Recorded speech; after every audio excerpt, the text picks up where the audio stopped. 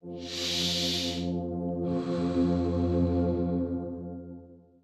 and welcome back to the Self-Healer Soundboard. Today, I have the honor of being joined by Gabby Bernstein, a friend and mentor who will be sharing her own personal healing journey with us all on the soundboard.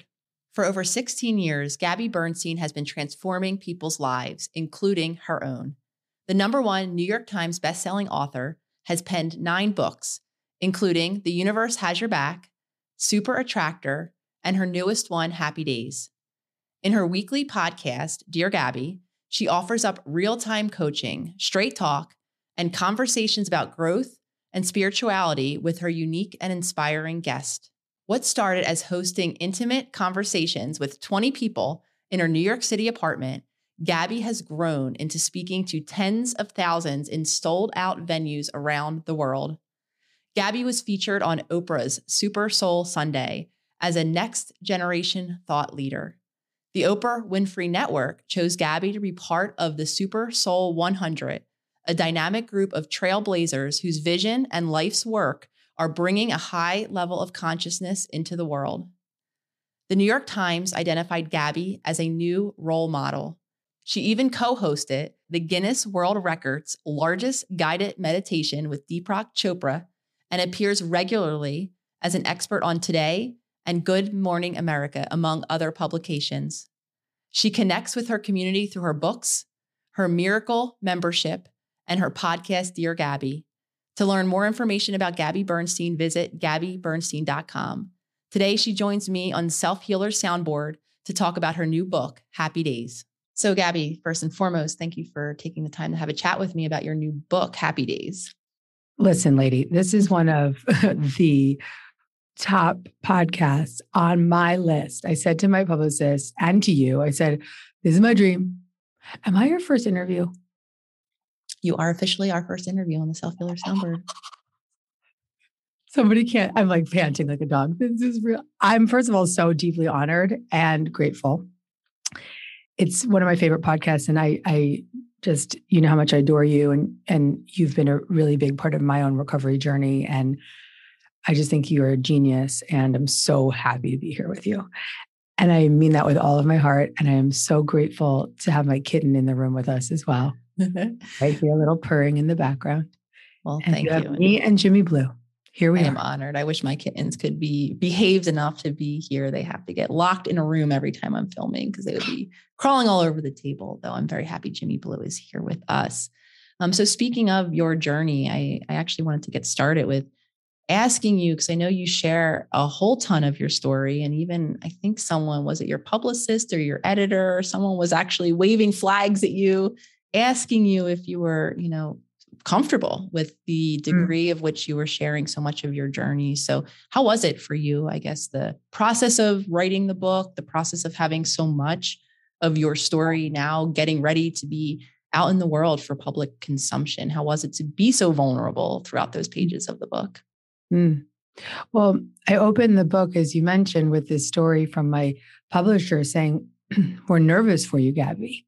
You've put so much into this, and it's just one fearful, uncomfortable story after the next. And just we feel like you're too vulnerable. And then they said, you're not showing your true strength. And my response was, my ability to be this vulnerable is my true strength. Now, that is the bottom line here, is that the bravery that it takes to go to the places that scare us and come out the other side.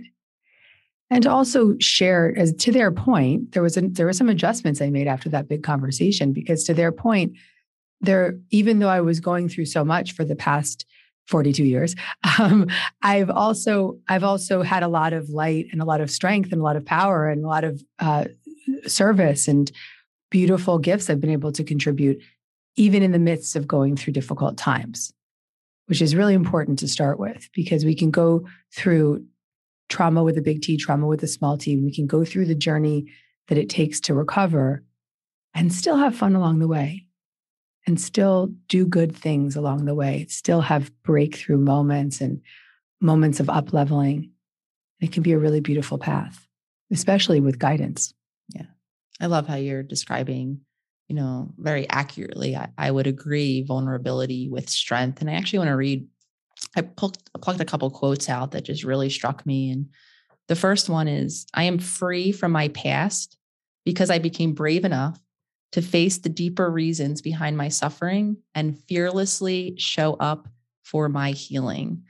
Essentially, you go on to acknowledge and uncover a deep belief that I was unworthy of a life of happiness and peace. And I think what you're describing now, right, this other side of the rawness of vulnerability of our stories, and really describing it as fearless and strength. And, I would throw out resilient, the ability to bear witness to all of our suffering and everything that has happened to us and become now an accumulation of, for many of us, the cycles of suffering that we're still stuck in, how much that is for most of us, the most foundational, the most beginning part of a healing journey, and how painful and raw it can be. Yeah. Yeah. And that the bravery and the willingness to go there is the first step to resilience, is the first step in the journey of coming to the other side. You have to make that commitment. I'm ready to go. Yeah. So being brought up, let's talk a little bit about, the differences in all of the T's, the big T, the small T, what you have come to realize. And again, I want to go back to another quote, because I just think some of the language you used, Gabby, is just so beautiful. You acknowledged the painful experiences we had as kids, kind of joining the collective into this statement, because I do think it resonates with a lot of us. Painful experiences we had as kids were fractures in our energetic connection to the love within us, or the God within us. And, so when you think about trauma in all of its forms, and you apply this beautiful language of it being a fracture, to the energetic connection of love within us, can you say a little more about what you've come to realize about our past and our present and our connection or disconnection from love or from source? Yeah, I'd love to share that from a spiritual perspective and a therapeutic perspective, because I believe that when we have these traumatic events in our childhood where our system gets overwhelmed and we can't bring ourselves back to safety or self-regulation, we have what from a spiritual standpoint is almost like a soul departure. I share in the book about how I had this shamanic healing young, I was maybe like 20 something. And the shaman said, "Oh, I see you at this young age, and there's a part of your soul being separated." And similar to the way I referenced it as a fracture. What I know to be true from that spiritual sense and from a therapeutic sense is that when we have these moments in time that shock our system, big T trauma or small T trauma, we do in a way separate. In my case, seriously, I went into dissociation and walked, just separated from that memory, tucked it away and forgot. But my body never forgot. And then from a therapeutic standpoint, I'm now trained in IFS and internal family systems therapy, which I know you're a fan of. And from an IFS perspective, we become, those moments in time become so severe that we exile those child parts and we separate them and we put them away and we say, no, I'm not going to go there. Under lock and key, no, thank you. And then we build up all these other fragmented parts of ourselves to protect us from ever having to face those impermissible feelings. And so really what this book really is it's a journey of reclaiming those child parts and helping them feel safe enough in our internal system. And really starts with just acknowledging that they're there, acknowledging that they have been fractured and cut off. And it's a slow, steady process. People may be like, well, I don't even know what that is. And I guide you there. And I understand that fracture very deeply and intimately. So you're saying something really profound and that I talk a lot about in my work and in our circle, which is, safety, and really beginning to understand and explore all of these parts of ourselves, right? The thoughts we think, the habits, the way we feel, how we show up in our relationships are for a lot of us, until we become conscious, our general way of being has been born out of, at least in my opinion, that desire for safety, trying to find and create safety for ourselves within whatever environment it was that we were born into, whatever environment we were living in, whatever family structure that was. When we didn't have consistently attuned caregivers, which is a tall order, to have a human be first and foremost regulated within their own emotional selves, aware of their own needs, and then therefore able to be safe space for someone else, even if that someone else is their child. That's a lot to do as a parent. And so for the large majority of us who didn't have that very receptive, attuned, self-regulating caregiver, something led us into that shock feeling. And oftentimes it was a consistent something of shock and of overwhelm that created these fractured parts that you're describing. And then flash forward however amount of time it is into adulthood, what most of us become aware of first before we understand all of the layers of it. And I do want to talk a little bit about the parts and, how we can think and work with them. Before we understand that, what most of us come to the awareness of is how our general way of being, the habits and patterns that we're living aren't serving us. And you talk and share about, kind of your kind of addictive like behavior, for lack of a better word, and the different ways it was socially acceptable in look, right? This endless achievement drive that I very, very much relate to myself. So can you share a little bit about kind of your before journey of healing and what your safety behaviors look like and how they manifested in the world, so that for listeners out there who, maybe aren't yet sure of the underneath, might see parts of themselves, literally parts, in their attempts to create safety? Yeah. Well, it all began in this book with this story of me in my beat up white Toyota Corolla. I'm 24 and a half years old. I'm sitting in the car. I haven't slept the night before. And I have this empty Gatorade bottle on the ground, and I'm totally hungover. And just 30 minutes ago, I was at an after party, and I'm in the car adhering to the alternate side of the street parking regulations. And I keep pressing play and rewind on a cassette tape. Yes, I am dating myself. I am going back and forth with this cassette tape that I have listened to over 1,000 times. And it's a recording of a psychic reading that I'd had 5 months earlier. And the psychic says to me, "You're struggling with drugs and alcohol." And I say, with a real quivering voice, and I respond, "It's not that bad." And she carries on and says, "You have two choices in this lifetime. You can choose to carry on the way you are, and it will be really difficult for you. Or you can get sober and make a major impact on the world." And I keep rewinding and playing and rewinding and playing, because in that moment, I couldn't contemplate what that could be. How could I have an impact? How could I, in this moment of cocaine addiction and alcoholism and severe ego suffering, codependency, full-blown terror and trauma in my body, and no awareness of why. No awareness of why. And by the grace of God, I did get clean and sober half a year later. And in my sobriety, I really started to try to heal and deepen my spiritual faith, and just went diving deep into my spiritual practices and lots of therapy. But let's call it 11 years into my recovery, I still didn't know why. Why was I a drug addict? Why was I a cocaine addict? Why was I a control freak? Why was I now a workaholic? Why was I so severely codependent? Why was I always trying to control every detail? Why was I would fly off the handle whenever I felt out of control? Why? And here I was, it was 2016. I'm 36 years old. I'd probably written 6 or 7 books at this point. I'd been on Oprah. I'd had so many beautiful opportunities in my life to be of service to people in a big way, but I was still massively suffering. And it was bad. It got bad at this point. And I started to crack. And I want to really describe this because I think a lot of your listeners may have experienced this or may in the future. And it's important to know that this is something that happens with a lot of love and compassion. I want to hold everybody in a beautiful blanket of safety. But what can happen is we bury those exiled experiences so deep that we dissociate from them. And so I began to start cracking. And my mantra at the time, Nicole, was, I can't go on like this. I can't go on like this. And then I had a dream.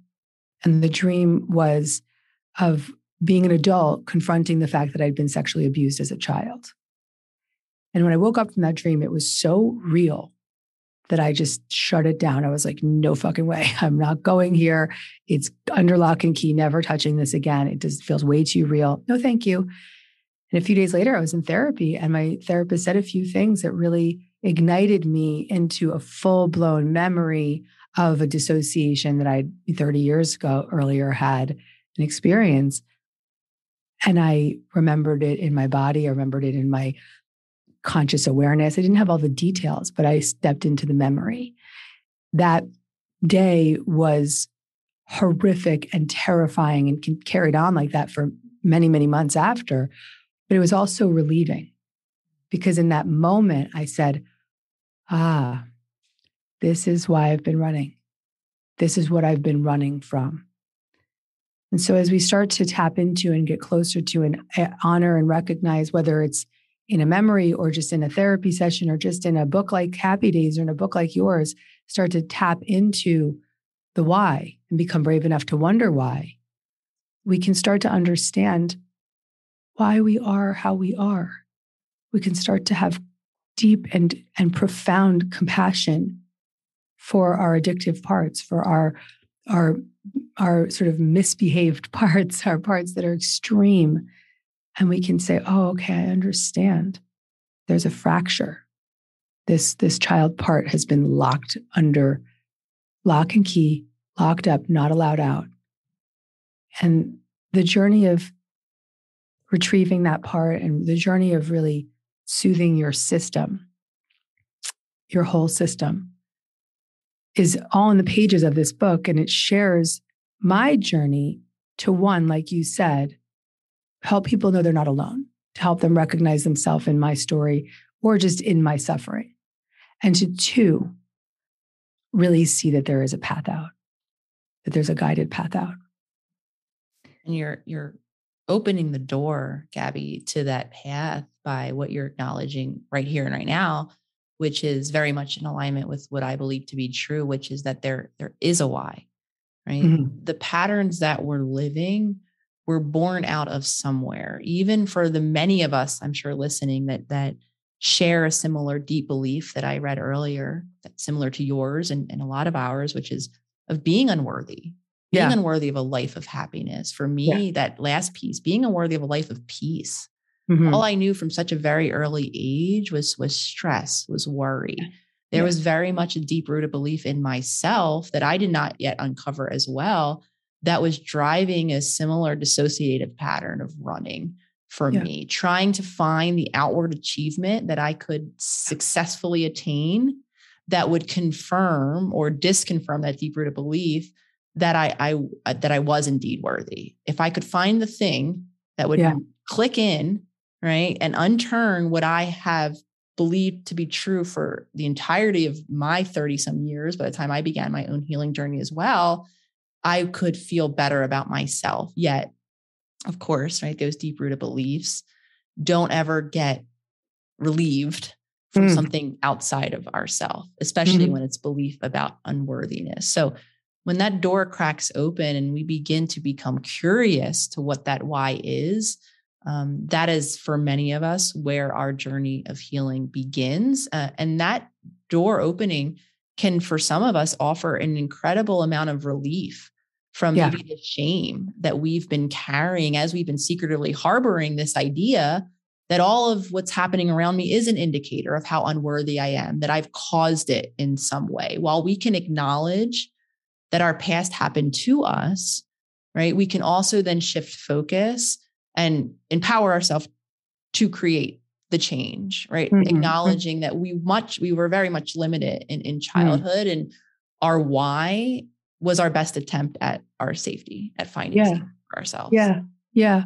And I think that first for me, it took me many years and a lot of different therapeutic processes that I share about in this book to get to the place to even touch into the shame, or to get to the place where it was even safe enough to witness that this happened to me. This wasn't my fault.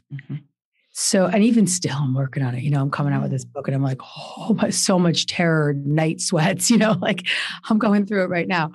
And it's such a journey, but I do believe that it begins with being brave enough to wonder. And when we start to tap into that awareness, that's the door that opens. There's this beautiful Amma quote that when an eggshell cracks from the outside, it's broken. But when it cracks from the inside, it's reborn.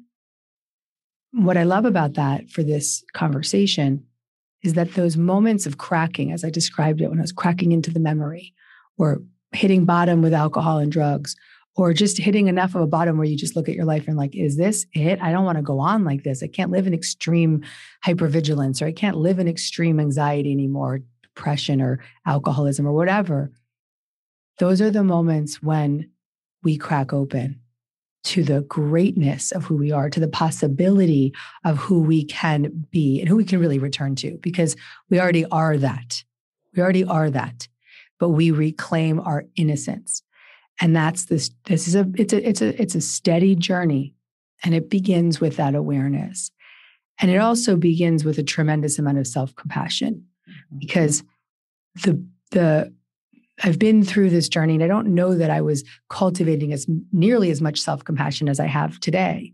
And if we can begin the conversation by witnessing what's been up and decide to show up for it, but through the lens of tremendous compassion for what we've been through and how we've tried to survive, the journey is a lot easier, because that self-compassion can be the leader rather than that self-attack or shaming or blaming or judgment towards ourselves.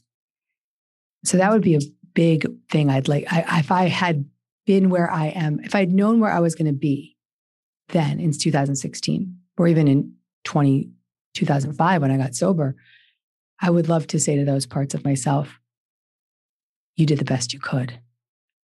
And you've done a great job to get to where you are right now. Well, it's in that acknowledgement. And I think you kind of mentioned more or less what I saw as kind of three components of, what I would call a healing journey. And the first one is, I think, what we're talking about right now, which is witnessing your suffering, right? Witnessing your pain, witnessing your subconscious mind and all of its triggers and that deep wounding. And you have this one line where you essentially suggest, or utilizing this concept for yourself in your own journey, you say, paying attention to the minute you want to run.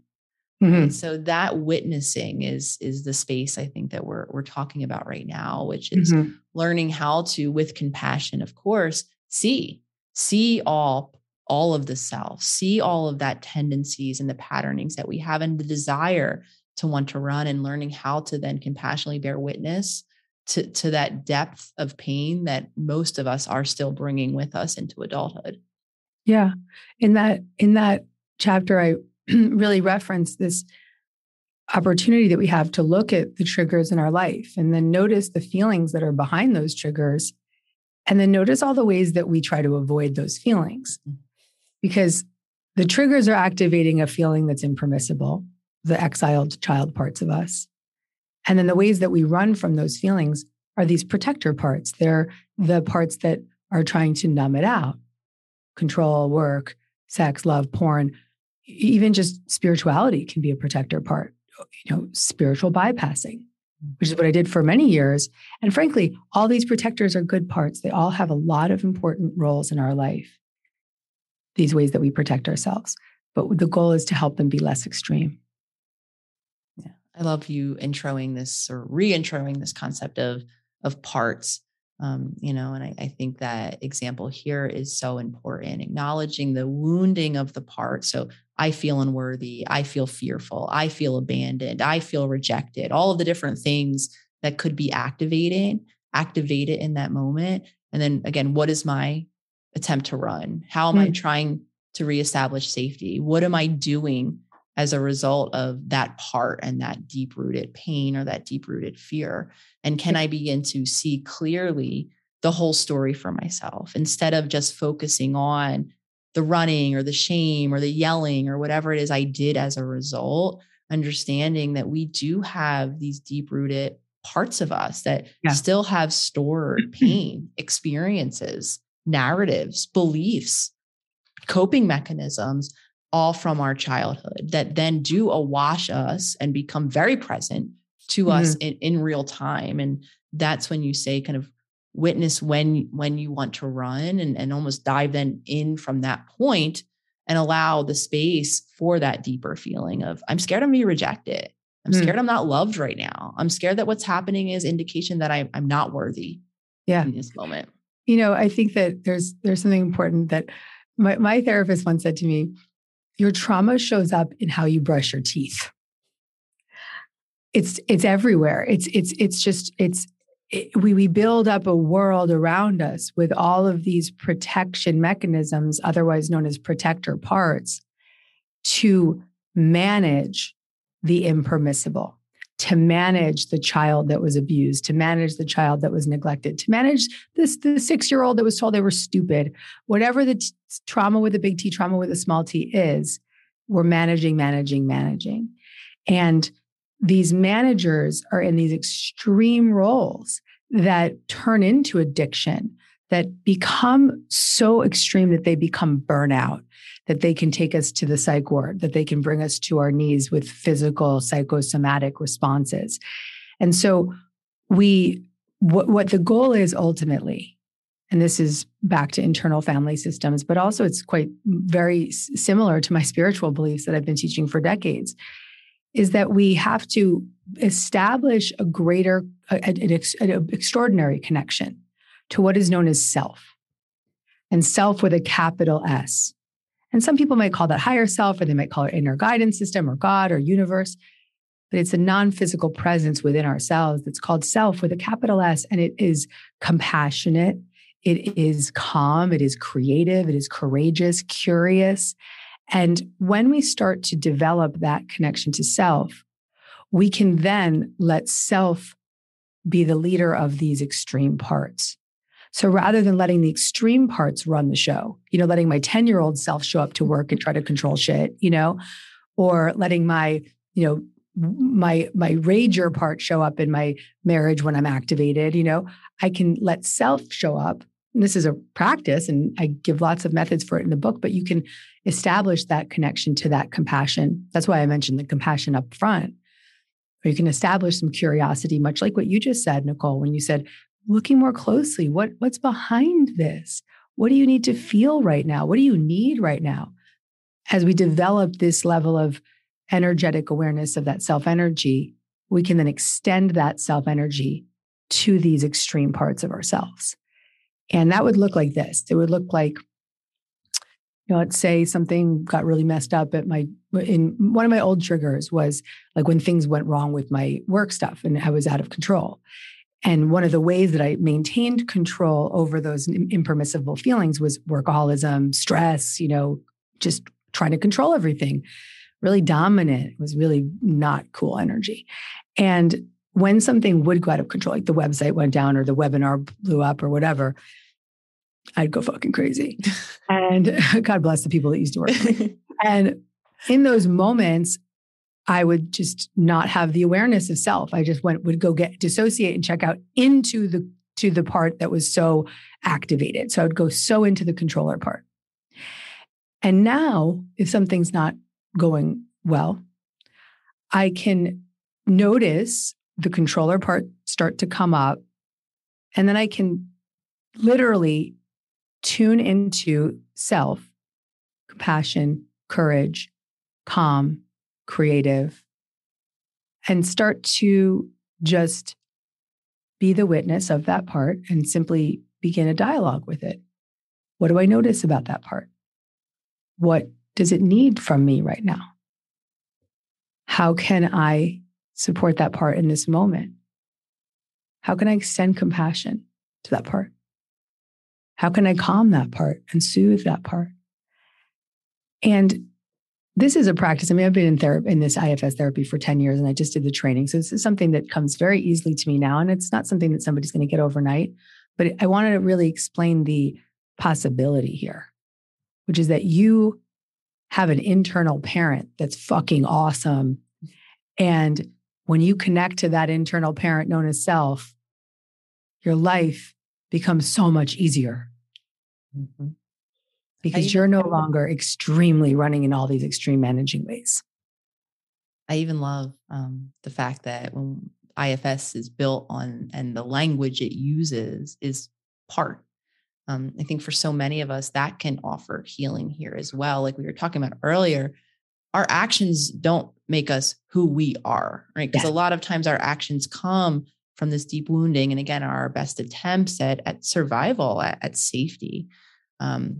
So this idea that when I'm acting in my part, it is just that. It's a part of who I am. It does not make me who I am ultimately. And this self space, capital S, that you're describing here, it is very much, I think, what we're all journeying toward or wondering if we have inside of us, this intuition, this guidance, right? This center being.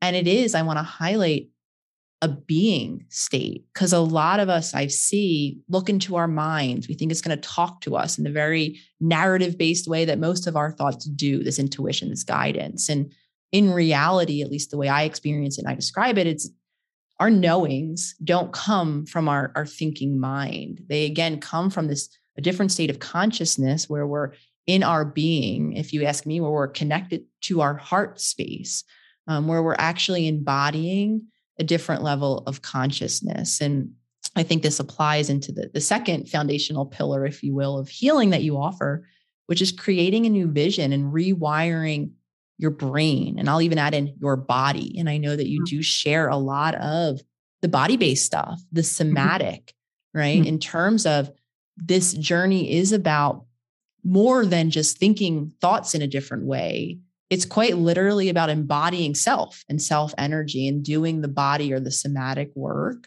to actually create that level of safety and of consciousness so that we can begin then to hear the mutterings of that intuition or of that capital S self.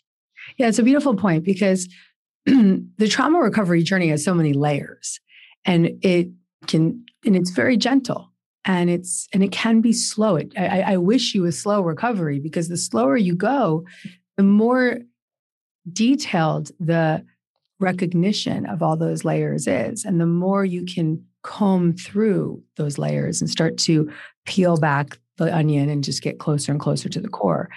And what I have experienced in my own recovery is that there was years of this journey of spiritual development that had to come first.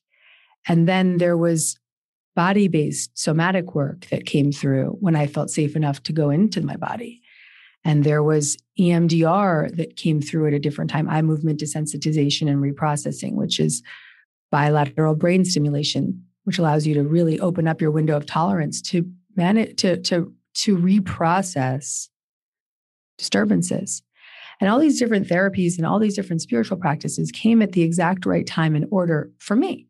And everyone's going to have a different order, but your system can open you up to what's next. Literally your inner sense of safety will say, okay, I'm safe enough to go there now. I remember asking my therapist, why did I remember the trauma now at 36? And she said, because you were safe enough to remember. And she also said to me yesterday, that was so crazy. She said, most people who have a dissociated childhood traumatic event, particularly sexual in nature, the average age of remembering is 52 years old.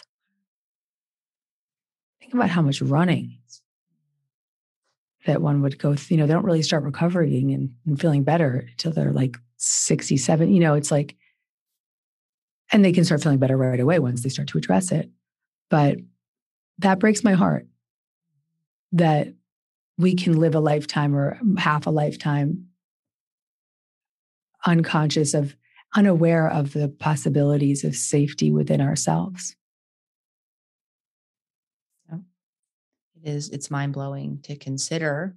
And I think the hopeful side of it is the reality that very thankfully and gratefully, there is not a too late.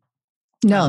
When I say that, right, is that our brain now, and I share this and I offer this because it was only a distant or not so distant past where in the field, at least in my field, we believe that the brain was done changing at a certain age, and into your 20s, that was it. There was no possibility of your brain changing. We also very much in the field believed that your body could only change to the extent that its genetics would allow, that we were infinitely bound by this DNA expression inside of us. And of course, while our DNA, does play a role, we now know that that isn't as true as we once thought.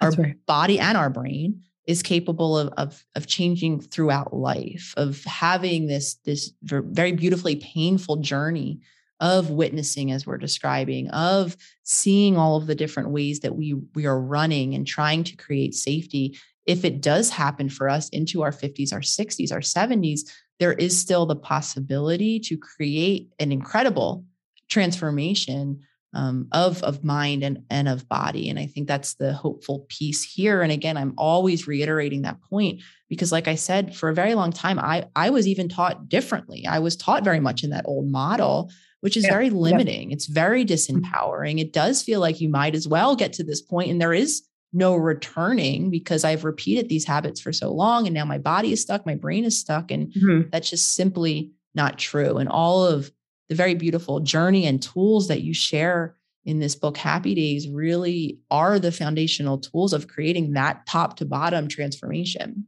Yeah, because there's also in your field the belief that sometimes you have to fully remember and recall the whole story or, be able to talk it all out. And that's not true either, because, and I'm living proof of that. You can bring the story back to the body. You can actually attune to what energetic disturbances need to be undone in your nervous system through somatic experiencing, through EMDR, through EFT, through IFS as well. But it doesn't have to be a full-blown recall of every single horrific detail that happened to you as a child. And I think that that's important to say because a lot of people may be so, like me, so terrified of what that historical experience might have been that to even contemplate uncovering more details could be too extreme for their system. And then in turn, block them from actually doing the deeper work. And so for me, I've noticed that the body for me really reacted to trauma. And there, to your point, there's a whole chapter in the book about the body. And I suffered with gastrointestinal issues for decades.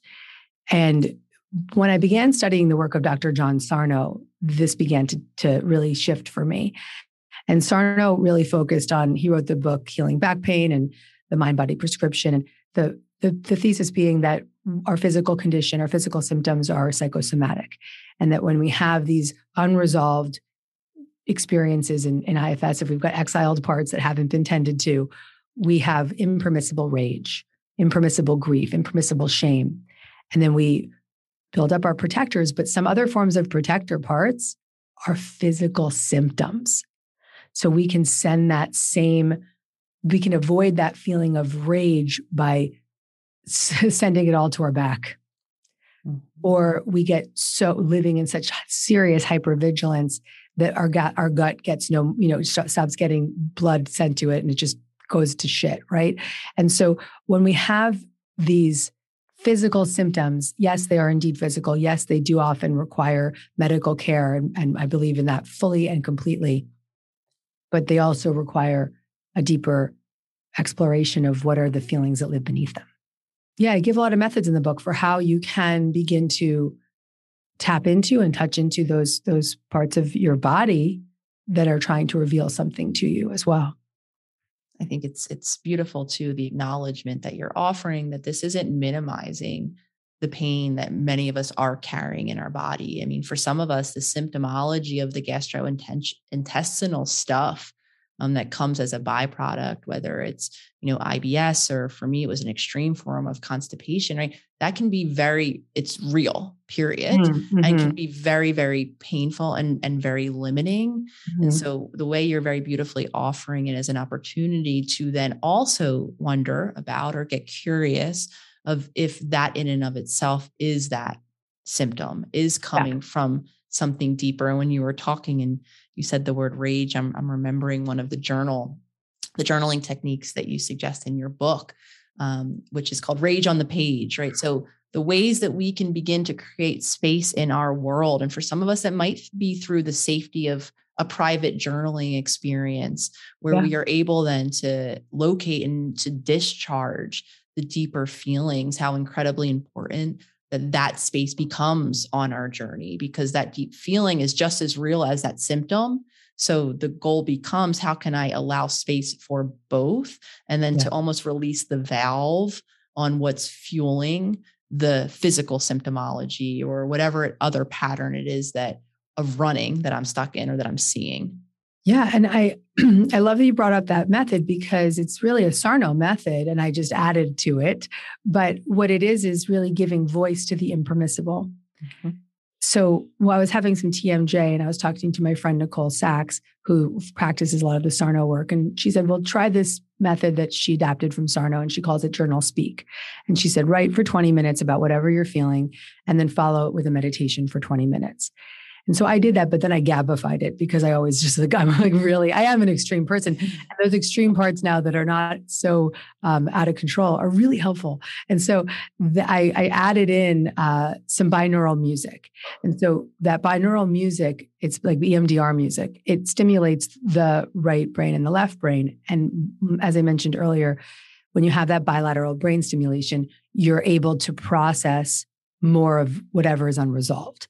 And so I listened to the EMDR music with just it stimulated a tone in the right ear and a tone in the left ear behind the music. And that starts to stimulate that bilateral brain functioning. While writing about for 20 minutes, whatever I was rageful, shameful, angry, even slightly disturbed, whatever, got it onto the page, gave it voice, listen while processing it with this music, and then follow it with a 20-minute meditation while I'm still listening to the music. And that's when I can reprocess it. That's the reprocessing part. That's when I can go into a deep meditative state and my subconscious can actually start to create new neural pathways and say, we can feel these feelings with a more settled energy, or we can see it visually in your mind's eye. And I do that every day for 40 minutes, and it has changed my life. Changed my life. I sleep 10 hours. I'm at ease, and I know where to bring it. I know where to bring it all. Yeah. So getting it out is extremely important. But I also want to just say that rage on the page may sound too overwhelming to someone listening right now. So you can just share on the page as well. It may not be ready to face into rage. So I want to really acknowledge that. For me, and I'll just share my own journey in writing and free associative writing, being someone who might not likely have been able to even access or admit that I have deep-rooted rage or anger. And, I'm really still on that journey of allowing in for me all of my spectrum of emotions outside of worry and stress, which I've had down my whole life. So when I hear like anger and rage, I might have been that person. So I appreciate that offering and that suggestion. For me, it began with doing what I think maybe many listeners have been introduced to is called morning pages. Yes. Which is just kind of free associative writing in the morning, and whether or not you do the protocol of 3 full pages, maybe some days I did, maybe some days I didn't, because even for me, free associative writing about neutral topics was very difficult. I was not used to allowing myself to be in my self energy, to be present to what was alive for me or happening. Because very much like you, I was running, I was on my spaceship, I was lost in thought, I was on my next to-do list, check mark. And I didn't never had that space. So kind of just to piggyback on that suggestion and to attest that sometimes for some of us, writing, being in self energy, sitting in 1 minute of meditation to really connect with that deeper space will be difficult at first and might even be overwhelming. So any kind just of neutral writing. It's beautiful that you brought up Julia Cameron and the morning pages, because what she was doing with that practice was helping you clear space for creativity. Mm-hmm. And what is creativity? Self-energy. Yeah. So, listen, God is in all of it. It's all the work that we've been drawn to and that you speak of here and in your book and in my book. It's all spiritual work. It's all about returning to self, returning to God, whatever you choose to call it, and however you need to get there. And I actually always say, I don't care what you call it. I just care that you call upon it. Yeah. this brings us to the final foundational piece, because I did mention I noted 3, and the third one is, again, the conversation you and I are having now of surrender, of surrendering and honoring our deepest feelings, our deepest wounding, that deep tendency that we have to run, to seek safety, to claw at it whatever way that we can, and still in real time, over time, learning how to drop back into that self energy, and then to gift ourselves with the opportunity to make new choices from that space. And I couldn't agree more with you, Gabby. I know sometimes people hearing spiritual, it's a spiritual journey. Oh, cringe. Spirit is, in my opinion, essence. It's the uniqueness that is inside each of us that is always there. Many of us are living in disconnection from that space because of all of this conditioned patterning, all of these parts that are running the show more often than not, though that essence is alive within each of us. And it does contain not only our intuition, but, like you're very beautifully acknowledging now, our creativity. I'll go a step further, our ability to be truly present and connected to another being, to the general world, the natural world, which we are part of. So ultimately, yes, this is a spiritual journey for all of us, because really it's just that journey back into that deeper space of who we are. Yeah.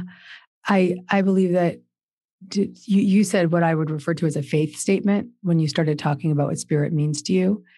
And for me, it means that there is an ever-present energy of love within us and around us that is always guiding us and supporting us.